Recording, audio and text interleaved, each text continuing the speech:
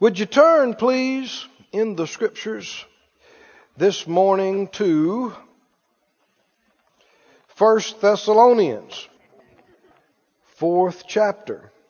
1 Thessalonians 4 and 9.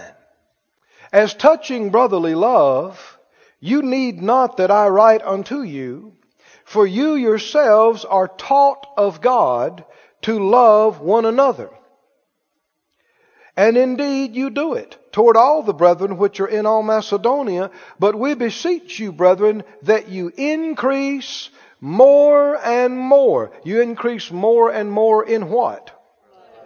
In this brotherly love. Now, I think brotherly love has a religious connotation to folks. But why does he keep using that qualifier? Well, in the Old Testament, they were told, love your neighbor as yourself. But in the New Covenant, what did Jesus tell us? In fact, just turn back there and look at it. John 13. Just turn and look at it. John 13. Let's look at the New Testament commandment. John 13, 34. John 13, 34. Jesus said, a new commandment I give to you. That you love. Now let's just stop right here. Had they been told to love each other in the Old Testament? Well, then why is this new? So that's why John says in the Epistle of John, a new commandment I give to you. Then he said, it's the old commandment that you heard from the beginning, and yet it's new. So loving each other is loving each other. No. Once you've been born again, you got the love of God shed abroad in your heart by the Holy Ghost. And you can go beyond just loving somebody as yourself. You can actually love them to the point that you're willing to sacrifice yourself. That was 2 nods and a yes. This is Christianity. What is the law of Christ that's mentioned in Galatians? He said, bear ye one another's burdens. Not just your own burden, somebody else's burden. See the ugly selfishness that the world is full of is described in the beginning. When Cain, when he killed his brother, and he was asked about it, what did he say? Am I my brother's keeper? Huh? Am I supposed to keep up with him? Well, he'd have been better off if he just left him alone. Forget helping him, just leave him alone. And that is the ugly, devilish, Satanish selfishness. It's not my problem. Hey, every man for himself. You take care of yours, I'll take care of mine. No, the real Christian is willing to take a burden that is not their own. And not just carry it, but use their faith to get it over on the Lord. Huh? And use their faith and resources to help get burdens off of people. Now, if you've been involved in this in any degree, you know what a joy it is for the Lord to use you. Let's say somebody's in financial straits and pressure, and God deal with you to go and pay some stuff off and get it off of them and see the relief. Man, that's a blessing. You get to participate in God meeting people's needs and participate in the manifestation of the anointing that removes burdens and destroys yokes. But you have to be interested in other people's life besides your own and other people's stuff and dealings. People tend to want to just keep to themselves, and if everything's okay in my life, well, just kind of pretend that you're not aware of other people's lives. Because, hey, the world's a big place and everybody's always needing something and I can't fix everything. So I'll just stay to myself, and if I've got a pretty decent life, then praise the Lord. Let's just live to ourselves. Well, there are numerous problems with that. One is that one day you're going to need some help. Somebody said, don't speak that over me. I didn't say you had to go around confessing it, but it's just a fact. Whether it's for yourself or people you're hooked up with or things that you're involved with, you are going to need some assistance in faith. You're going to want some people that'll hook with you even though it's not their problem. Come on now. People that will get involved in what God's telling you to do even though it's not their ministry. How many thank God for these people that sow from other countries and other states and other nations and other continents? I mean, every weekend, I tell you, somebody sowed to the children's building, over the internet. Somebody sows to the youth. Somebody sows to the aircraft. They don't live here. They're not getting to use this building. Most of the meetings that aircraft involved getting to, they're not getting to them either. What are they doing? They believe in you. They believe in me. They believe in us. They want to be a part of it. They're investing. And they're smart too, because we'll believe with them. Right? This is not a dead seed, and it's not dead ground. And when they sow it, it is not the end of it. We won't have it any other way until they get a full harvest come back on them. Is that right? That's right. That's right. That's right. But I know many of these, many churches and many ministries have sown into us in things that we're believing for. Well, it's not their ministry per se. They got their own projects. They got their own thing. Why would they, sow into us? Well, if you never are interested in another man's work, then God does not have a right to deal with people to be interested in yours. You got no seed in the ground. And that's not just true with ministry, it's true with life. If you only care about you and yours and your life and your bills and what you need, you're not a sower. You're looking for what you can get. And if you got you and yours done and paid for, and your kids are fed, and you got their college money, and you got their stuff, and your mortgage is paid, then hey, praise the Lord. I can retire. And just try to live in my little world. And I hear about some stuff and go, isn't that bad? And try to forget about it as soon as I can and fish.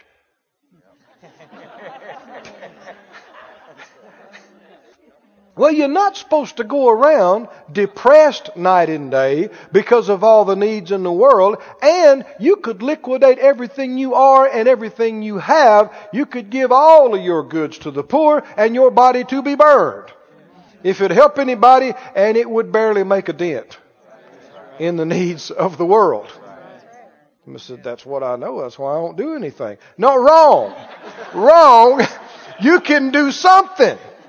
You can do your part. What is your part? Well, it's what the Lord directs you to do.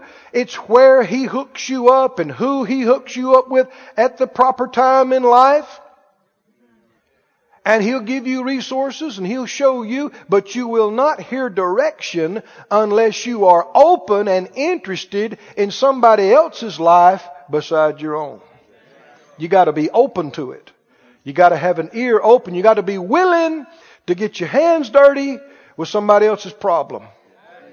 You got to be willing to let your time be involved and affected with somebody else's need.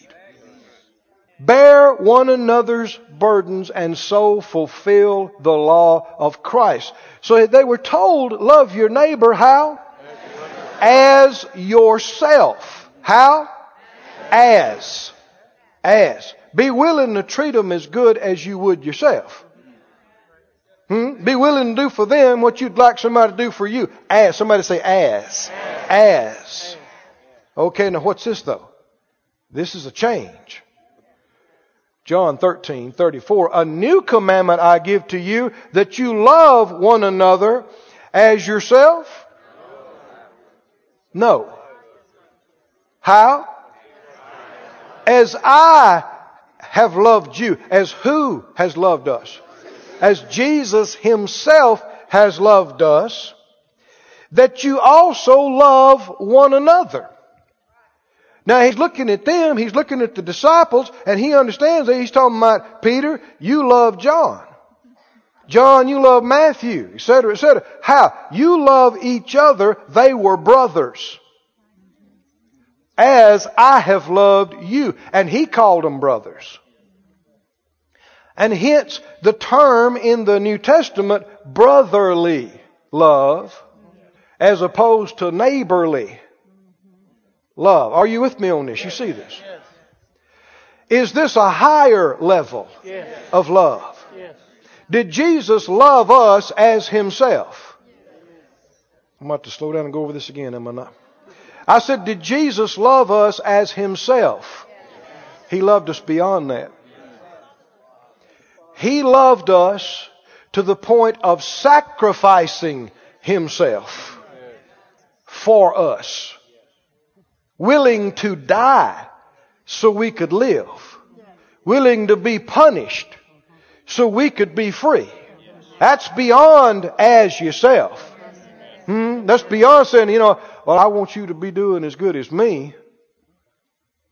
When you say, I'm willing to be deprived so you can do good. I'll pay the price so you can. That is the love that's been shed abroad in your and my heart. Now you can get religious about it, and you can see the perverted religious version of it is always accompanied by depression. People go, well, I just will give up my life for the Lord. I'll sacrifice. I'll let you have it. I'll do it. No, you ain't got it, brother. No. Paul said, I will gladly. Somebody say gladly. Glad. Now that's a key word. I will gladly spend and be spent for you. Even though the more I love you, the less you love me. Lord. I'll do it how? Gladly. Not suffering for Jesus. I guess I'll do it if I have to. I'll give it up for Jesus. Now, I'm not just trying to make fun. How many know you hear the tones of depression? Yes. There is no depression in God. No. And when there's tones of self-sacrifice, then you don't get it. And that's what 1 Corinthians 13 was talking about. You can give all your goods to the poor, and you can give your body to be burned, and if it's not in love, somebody said, what do you mean? How could they do it and it not be real love? You can. You can give everything you got and it not be real love and not be pleasing to God. You can sacrifice yourself and it not be real love. Well, what would it be? It'd be this religious, depressed junk, which is a form of spiritual pride, that you're so much more spiritual than everybody else that you're going to lay down my life. Kind of give them a profile shot.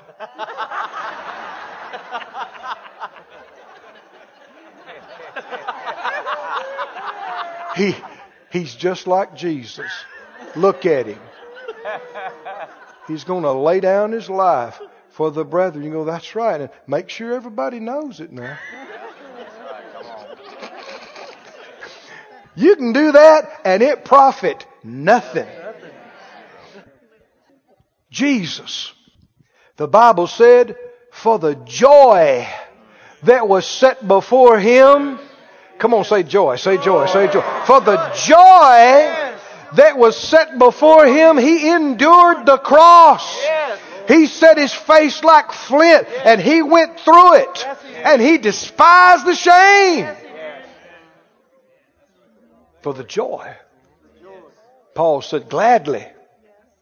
Oh, gladly. So everybody say it out loud. I like my master before me, am willing, and I will gladly spend and be spent gladly for others. Why? So they can benefit. So they can be free. So they can be relieved. And if you really love a person, it makes you happy when they get free. Right? Even if it costs you. Yes.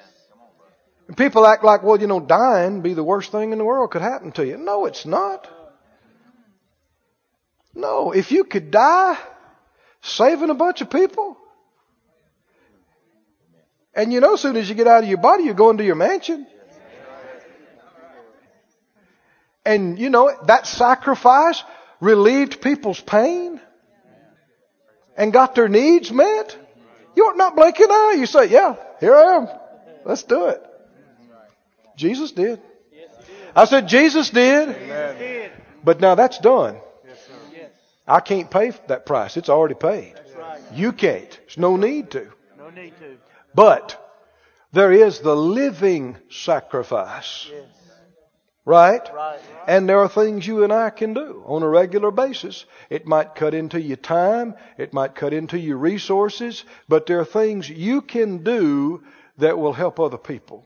It'll cost you, but it'll help them.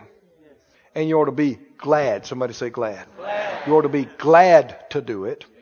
Knowing that anything you do like that is a seed. And what happens when you sow a seed? It's going to come back many-fold. And now you're going to have more ability to help more people.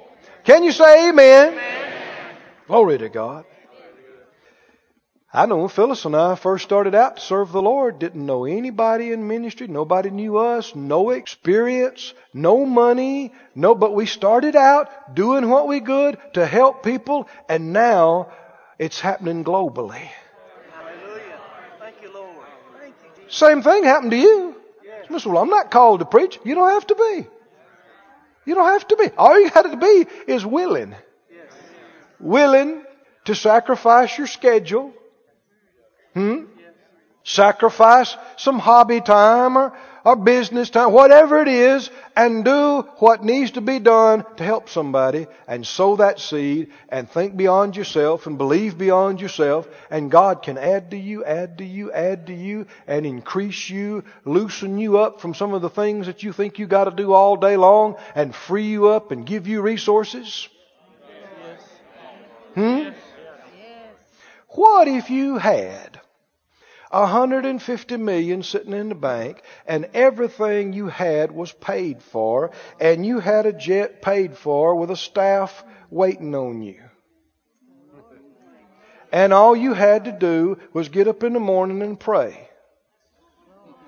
And say, Lord, what can I do for you today? What do you need? He says, I want you to get in that plane and fly over to Maine and visit some of my folk and encourage them and pay off their church building. And you say, glad to do it, Lord. Call your pilot and say, get the plane ready. Yes. You're not a preacher. You don't pastor a church. Could God use a bunch of folks like that? Yes. How many you think He could use? Or fly over here, a brother, sister, a minister, whoever is dealing with a real issue, and they're dealing with marital problems or dealing with physical problems, and they just are weary. And I want you to go there and stay a month with them and buy them new clothes and buy food for them and encourage them every day and pump them up in faith and say, come on, we're going to stay with this till we get it. And we're going to believe God. And it's going to be okay. We're going to overcome. But you stay there. And so I got to go to work. Not with $150 million cash sitting in the bank and all your stuff's paid for and, huh? Thank you, Lord.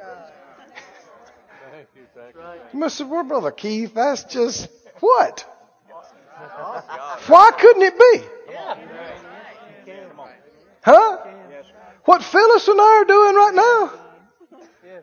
For a couple of young folks, from Mississippi and didn't know anybody that had a lot of money or connections and no education and, God can use anybody, anywhere, anytime. All you got to do is say, here am I. Send me. I'm willing to lay anything down for you. I'm willing to believe big and think big. I'm willing to let you use me any way that you want to. So I got a business to run. You could have 10 businesses to run, and you never have to be there. With 30 top people to watch it for you. And them be blessed with what they have and what you're paying them. Now this is not just Brother Keith carrying on. It is the will of God to raise up some strong people in this church that have ability financially and have freedom of time and are willing to do some things. That wasn't strong enough. There's some people in here, it affects everybody, but there's particularly some folks, you ought to be on the inside of you jumping up and down because God is talking to you. He's talking to you. You know, Phyllis and I hadn't been in the ministry that long. What was it, about 15 years or so? And the Lord had dealt with us to go. We had been involved with the Hagins, but to follow them at our own expense and to go with them. But we got we got meetings, we got things we need to be doing too. But by that time, He had blessed us enough financially, we could do that. Put us in a good position. We could show up, we weren't a burden to them, and we could stay there weeks at a time. Are y'all with me now? And we could be available to assist and do things. Money gives you freedom, doesn't it? It gives you ability. How many times have I heard people say, I can't do that. I can't go to that meeting. I can't be involved. Why? What was the bottom line? Money. Hotel bill. Airfare. Food. Meals. Got to stay and work. Pay the bills. Is God limited to that? Are we sure that that is His complete will for your life? And not be available and be constricted and be limited because you have to do this all the time because everything's so tight. Is that the will of God? No. Well, then let's believe to the perfect will of God. Yes. Let's get it changed.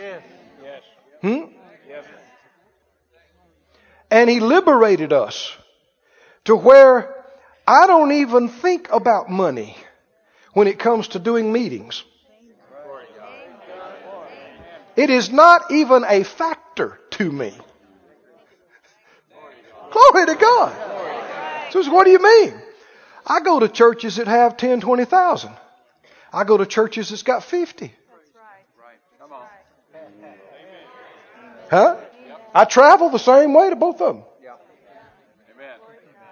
Stay in hotels the same way. Have cars the same way. Why? We pay for our own. Don't have to ask anybody for anything. Never tell anybody about a budget. Ever. As far as they're concerned, there is no budget. Well, how much are they going to give you? What if that church don't give you enough to pay for your fuel? I don't even think like that. I don't work for them. They don't pay my bills. Right? Well, what about the people's giving in the church? I don't work for you. And you're not the source of the church. I think you can see that. God's bringing money from other countries. He's bringing money from all over the world. And He will not just do that for this church. He will do that for you. For you. For you. If you can break out of the little thinking, break out of the little narrow, constricted life and think big. Said out loud, God can use me in bigger ways. I'm willing to think bigger. I'm willing to live a different life.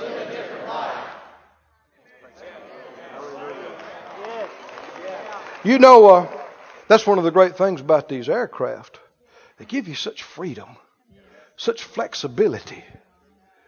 You know, there are several situations where there are only flights during the middle of the week or at night. And if you do it according to their schedule, I wouldn't be here for the services here. I couldn't do both things. And something that the Lord told Brother Copeland when he was believing for that international plane, He said, if I want to tell you to be in China tomorrow morning, I don't want you to have to ask anybody, can I go? Praise God. Thank you, Lord. And I was talking with Kelly, he and Patty down in the South Pacific, thinking, we're in a new era. We're in a new generation of freedom. The time is short. We need the tools and we need the freedom. But the missionaries that I've read about from decades and even centuries past that were ministering in these areas like they are, I never heard of any of them having their own ship. Have you? I remember reading about people that believed God for months to get the fare, to buy a ticket, to go on somebody else, but to have your own ship. And it was unheard of a few years ago that any kind of church or ministry would have its own aircraft, much less a jet. But I'm telling you, we're the kingdom of God. Why shouldn't we have the biggest resources, the best resources, and why can't you as an individual have money and tools and resources and houses on both coasts? Come on now. And money and ability for God to talk to you. Somebody said, well, God never told me to get up and go over so and so. Well, could you do it if He did? Not today, most of you. See, you got to think that way and believe to get there, so when He tells you, you can do it. That's right. Come on. Well, you never talked to me about anything like that because you hadn't been open to it. You just have to start thinking that way first and expanding and open. Lay across the bed and dream with God. What do you mean? Just ask Him. I challenge you. This afternoon, tonight, middle of the week, next week, lay across the bed and get quiet with nothing else, nobody around, and say, God, what could you use me to do? What could you do with me? What would please you? And you'll find out, if you'll lay there and listen, He's got some big ideas. Amen. Big. Big. And it involves you being free. You being able. You being empowered. You having resources and time and ability. Health in your body. Right? Strength to be able to do it. Money in your accounts to be able to do it. Right? Equipment and favor and open doors. It involves all that, and you never have to stand behind a pulpit to do it. Can you say amen? Amen. Am I still talking about love? Yes. I am. That's what love wants to do with you. And that's what love wants to do through you and manifest that love. I've had people do things like that with me. I've had God allow me to do things like that with other people. Somebody to show up, and they got stuff of their own. They're busy. They got needs of their own they're believing for, and they just show up and take care of you and shower you with blessings and with resources. Man, it feels like God Himself just came and put His arms around you. Anybody know what I'm talking about? I was down Brother Happy Caldwell's place this past week. And I asked him toward the end of the week, I said, was his airplane doing good? Was it doing what they wanted to do? He just sat back and tears came in his eyes. Glory. He said, Brother Keith, he said, I'm just looking for somewhere to go. He said, when I get back in that plane, I sit down in there. Of course, it's paid for. And in top shape. Top shape. And he said, Brother Keith, it feels like the Lord just puts His arms around me. Every time I sit down in that chair. He tells me He loves me. Well, that's got to be good for His ministry and His church. And you and I got to be a part of that. Well, we can do things like that over and over and over and over and over, right? And bigger and greater and more and further. Because now think about this. Somebody said, well, why is it all that important for that preacher to be able to enjoy that? If he is full of that, what do you think is going to come out of him? And through him to the people. All right, you take another fella who feels like he's given up everything for Jesus and life is hard and he don't know why the Lord won't help him and he's struggling and he's walking to his meetings and he can't pay his bills. Well, when he gets up to preach, that's what he's full of. What do you think's going to come out of him? He may try to hide it a little bit, but it's going to come out of the abundance of your heart. If life is bitter to you, and you wonder why God won't help you, that's what you're going to preach and teach, whether you mean to or not. Oh, can you see this? We're still talking about love. God's ministering His love to you, you're going to be full of love. And when you open your mouth, love's going to come out of you. And when you minister to people and they get full of love, what are they going to go out of the church house and do? At their job and at their home, they're going to be full of love. Yes. And it's going to come out of them. Yes. And the world's a better place. Thank you. Thank you. Hallelujah. Hallelujah. Somebody say glory to God. Glory to God. And that was not in my notes. But that's all right, isn't it? That's all right. Can you take some more, or you want to just come back next week and we'll... How much more you want today? I think you can take a little more. I can at least introduce this. We've been talking about the love of God, and our text describes that you are taught of God to love one another in this brotherly love He's talking about. Everybody say, taught of God. Now say it like this. I am taught of God to keep the command. You know what command I'm talking about. The one we read in John 13. The love commandment. He didn't just give it to us and say, do it. He personally teaches us. God Himself personally is teaching us, and you and I are hooking our faith up with this during this time in the church. We are believing God as a church family, that God is teaching us, and we are learning how to apply and keep the love command, how to love one another as He has loved us. Now, if you weren't with us, we tapes and CDs, that kind of thing are available. You can download it free online. But we've already gone through a couple of things. And number one, we said how to love each other. Love does what? Anybody has any notes? Love prefers. Prefers. The Bible said that we are to esteem one another better than ourselves. Now, that doesn't mean that you really believe you're better than me, I'm less than you. He didn't say to do that. What did He say? Esteem. And then you look at the other scriptures, treat. Treat people like they're better than you. Not as good as you, like they're better than you. Can you do that? Yes. Without feeling inferior? Yes, you can. Jesus, perfect example of it. He knelt down and laid aside His outer garments and took on the garb of a slave and washed His disciples' feet. Like a slave would do. Is it because He believes He is inferior to them? No, He does not. But is He treating them as though they were better than Him? He is.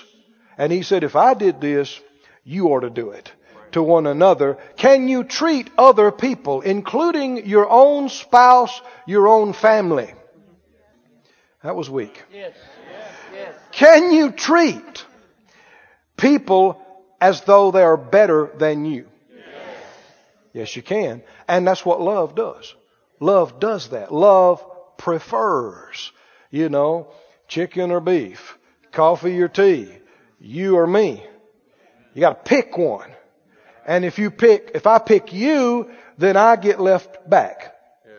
Right? I'm not picking me. I'm going to pick you. I'm going to defer to you. I'm going to prefer you. Of course, you do that, God's going to take care of you. What else does love do? We talked about this last week. No harm. Love does no harm to whoever's around, whoever near, neighbor. Whoever you are around, love does no harm. Now, in order to walk in this, you've got to be aware of your words and actions, their effect on people that are around you. Somebody says, I know it. I've been trying to tell them. They don't realize how sharp. No. You missed it. We're talking about you being aware of your words and your actions effect on other people. So many people violate the love command and only realize it after it's happened. They just blare into situations, and don't raise your hand, but how many of you have said something and after you said it you thought, oh, because it brought up something that didn't need to be brought up, and now this person feels bad, it makes them look bad. Well, you violated the love command.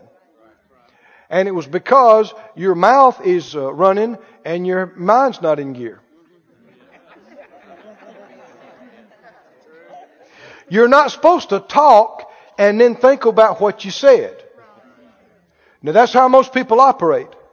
But it is not what the Bible tells us to do. The Bible says the righteous, this is in Proverbs, the righteous studieth to answer. The foolish, just opens her mouth and pours out wicked and foolish things. And the proverb also says, in the multitude of words there wanteth not sin. So if you're just talking, then you're going to be sinning. And the only way to fix it is to think before you speak. I know this is a new concept to millions of people. I know that. But let's just try it. Say it one time real slow. Think. Now here's the key. Before you speak. Now if you practice this, you're going to be a lot quieter. Because other people's doing this, and you're thinking about, okay, now if I say this, well, it'll sound like this. How will they take that? Will they know that's what I mean? I better not say it like that. And you're thinking this, and then they go, bye, we'll see you. And you go, oh, okay, bye. Well, I didn't get to sin. Yeah, and you didn't sin either. Come on. That's right. Amen. That's good, brother. Oh, boy. Have I digressed, or am I talking about love? I mean, people being hurt by words is one of the biggest violations of the love commandment every day. People say, well, sticks and stones may break my bones, but words will never hurt me. Absolutely not true. The Bible said words can be like arrows. They can be like deadly weapons that pierce, or the tongue of the wise can bring healing. But if you're going to speak words that are full of life and words that bring healing and comfort and peace, it won't just be because you blab all the time. It'll be because you thought about it and you checked your heart and the Lord gave you this to say. And you thought, yeah. And you don't have to go, wait a minute, I got a word from the Lord. I got a word. I got a word. Don't be so dramatic. And you don't have to preface everything with thus saith the Lord. You can just be quiet till you see what to say. Right? And then in a very normal, sane way, you can say it. And it needs no fanfare. If it really is good words, you'll see the effect of it. It'll help people. Instead of hurt them, it'll bless them. It'll encourage them instead of discourage them. Make them feel better instead of feel worse. But what do you got to do in order to operate that way? Come on, help me out now. What do you got to do? You have to think before you speak. Now, it's not just what am I going to say, but wisdom says, how will they hear it? How will it affect them? I Oh, I thank God. I was somewhere the other day, and I'd been traveling, and and I'm just sitting down, and something came up. I started to say something. And the Spirit of God brought to my mind, now if you say that, it's going to remind them of this. And it's going to put a damper on the whole thing. I thought, thank you, Lord. I'm just going to keep my mouth shut. But what if you just run your mouth and don't think and don't check? Somebody say, check it first.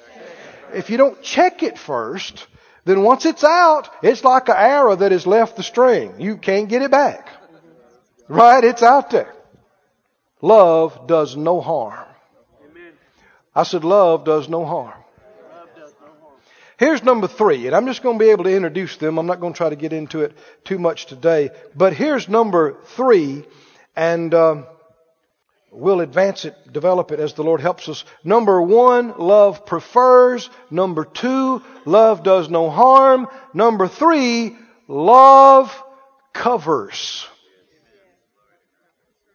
Somebody say covers. Love covers. What is the opposite of covering? Uncovering, exposing, revealing.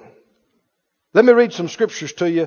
1 Peter, the 4th chapter and the 8th verse. 1 Peter 4:8. Above all things, have fervent love among yourselves. Love shall cover the multitude of sins. Say it out loud. Love covers. Say it again. Love covers. Proverbs 17:9. Proverbs 17:9. He who covers over an offense promotes love.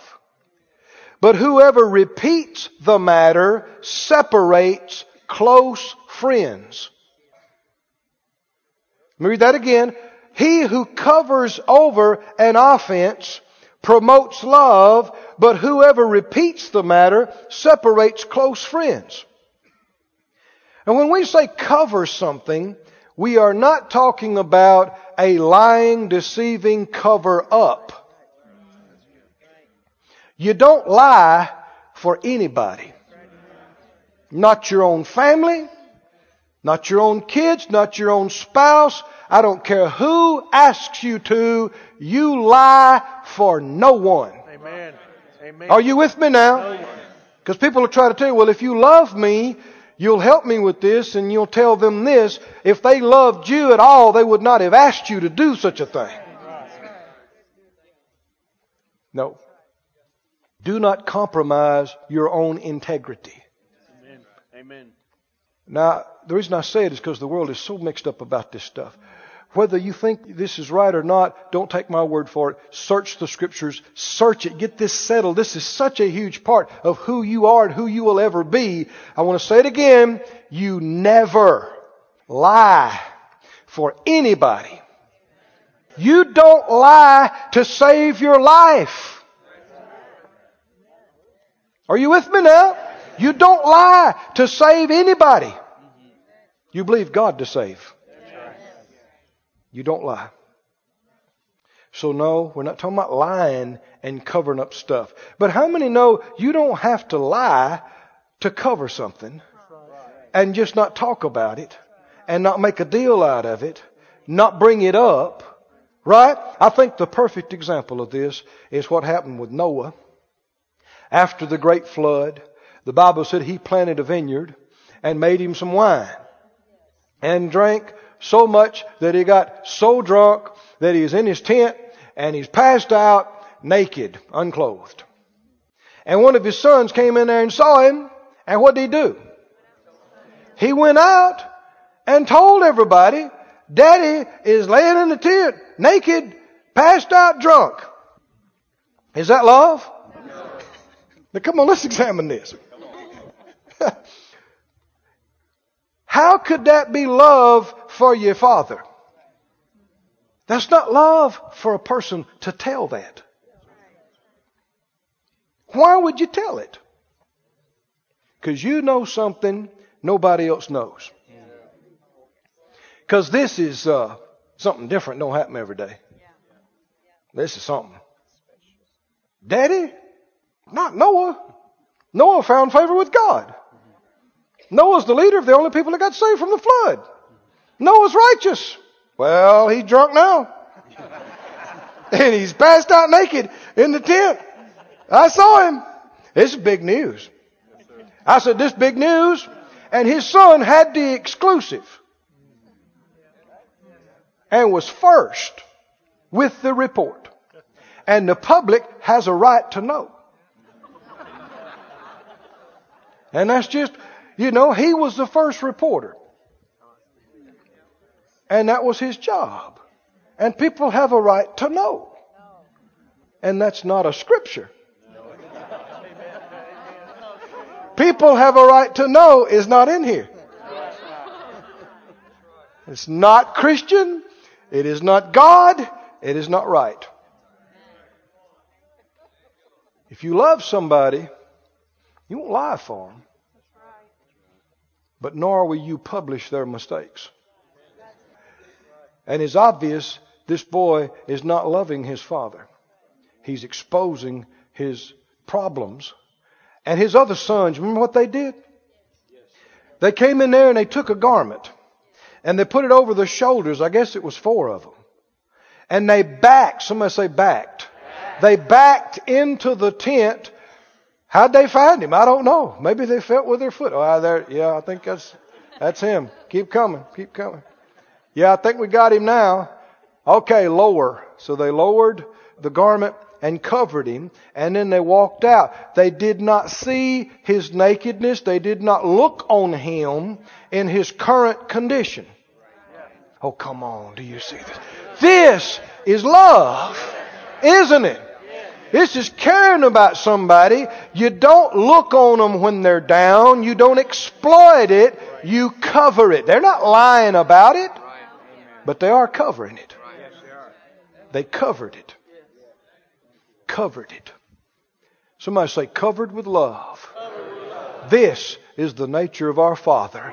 This is what He has done with us and our mistakes and our failures and our sins. Somebody say, love, covers. Love covers the multitude of sins. James 5:19. Brethren, if any of you do err from the truth, and one convert him, let him know that he which converts the sinner from the error of his way shall save a soul from death and shall hide a multitude of sins. What's the will of God?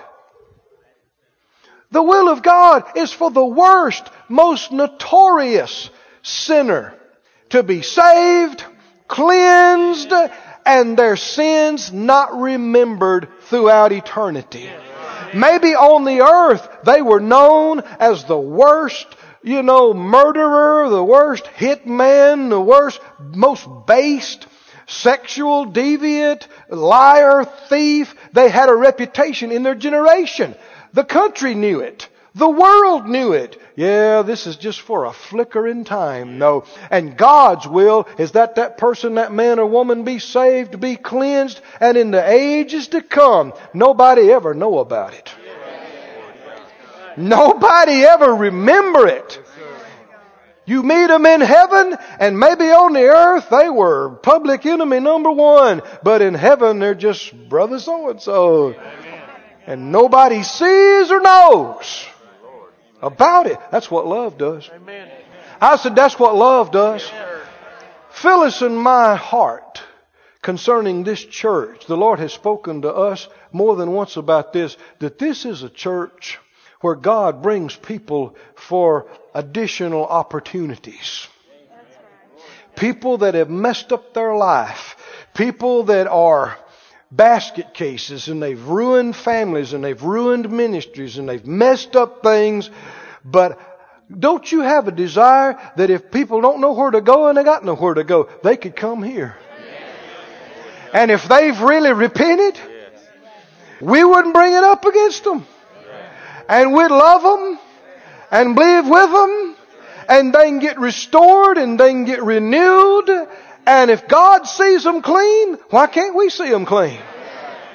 If He's not going to remember it, why should we remember it? If they're straight with Him, why shouldn't they be good with us? Oh, can you see this? Everybody said out loud, this is such a place.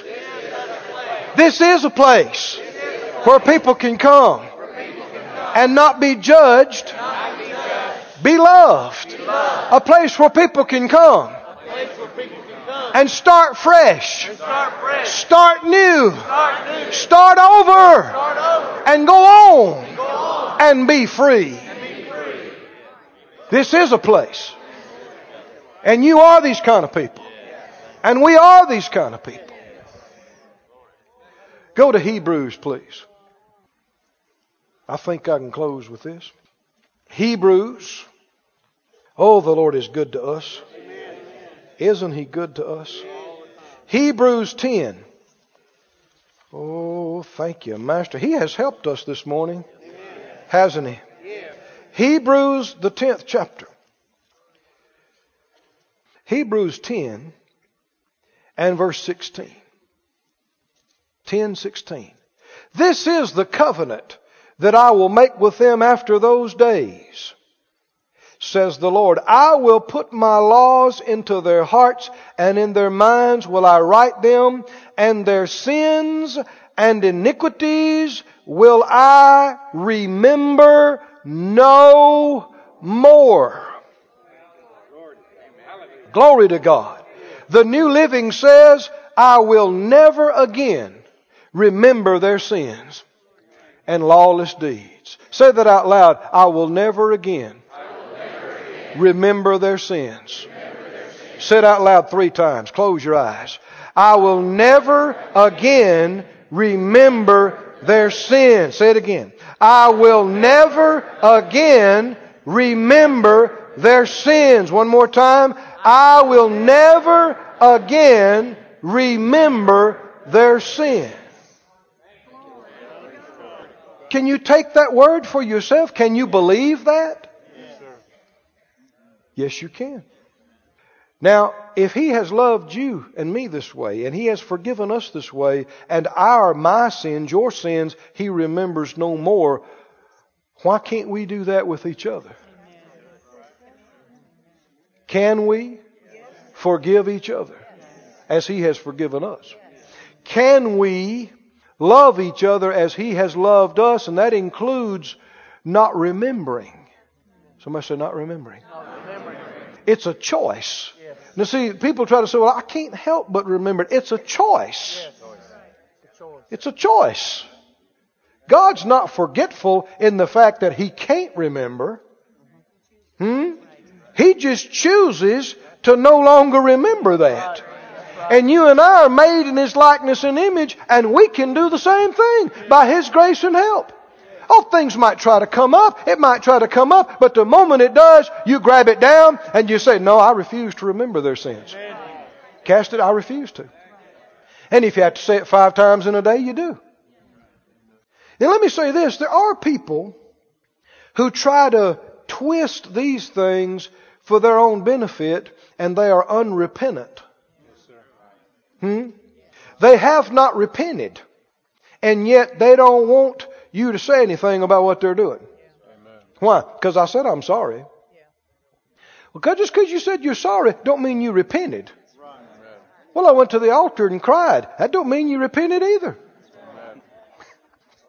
What does repent mean?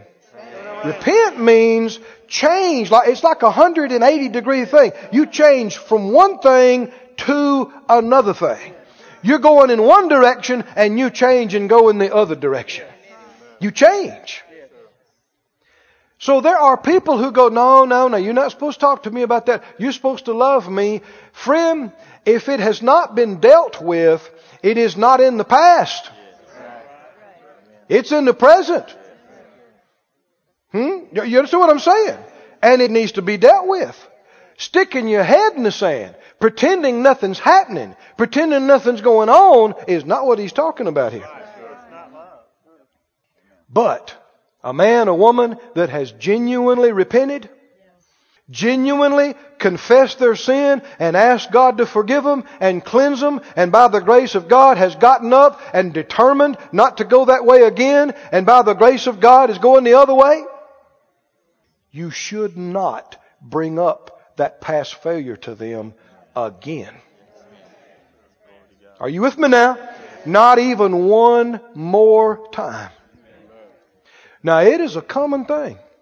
Brothers, sisters, husband, wives, parents, children get into a heated argument. And what happens again and again? Something gets serious, people get upset, and they get angry. What happens again and again? People start bringing up stuff from the past. This is devilish. This is straight from the accuser of the brethren. Did you hear me? This is disrespectful to the blood of the Lamb. This is ignoring the Word of God, and this is a blatant violation of the love command. Amen. Amen. Are y'all with me on this or not? Yes, sir, brother. Somebody has repented, and God has forgiven them, and He's not going to remember their sins anymore. Listen to this. Listen to this. This in Ezekiel. He said, if the wicked turn from his sins that he's committed, and keep my statutes and do what's lawful and right, he shall surely live, he will not die. All his transgressions he has committed, they shall not be mentioned to him.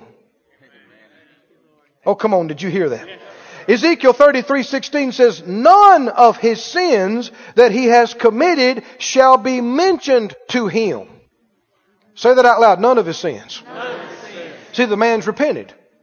So now what? None of those, I don't care what he did. None of them are to be mentioned. Somebody say mentioned. Mentioned. Much less talked about and rehashed for an hour. Not even mentioned, not even referred to. Have you ever seen it? Everything's going along, good. Somebody's repented. They're doing good. They're going the right way. And somebody brings up their ugly past and you see them put their head down and they feel bad. You made them look bad. Is that love to do that to somebody in front of somebody else or just you and them? It is not. I said it is not. God doesn't do it to you. That's right. Aren't you glad that before the judgment seat of Christ, He's not going to bring up your past sins? Aren't you glad that in the ages to come, what'd you think about you in heaven? And Jesus is standing there, and there's Moses standing there, and there's David, and brings up some of the dumb stuff you did on the earth. Jesus brings it up. You can't even imagine that, can you? Go, no, Jesus wouldn't do that to me. Exactly. And so you don't do it to anybody else. Somebody said out loud, love covers the multitude of sins. I do not expose, publish, tell my brother's faults or past mistakes. If they've repented, God's forgiven them, I will not mention their sins again. Hallelujah. Everybody stand on your feet. This ministry has been brought to you today free of charge by the partners of More Life Ministries and Faith Life Church. If you would like to help send this word to others at no charge, you can become a word sender today. For more information, visit our website at morelife.org.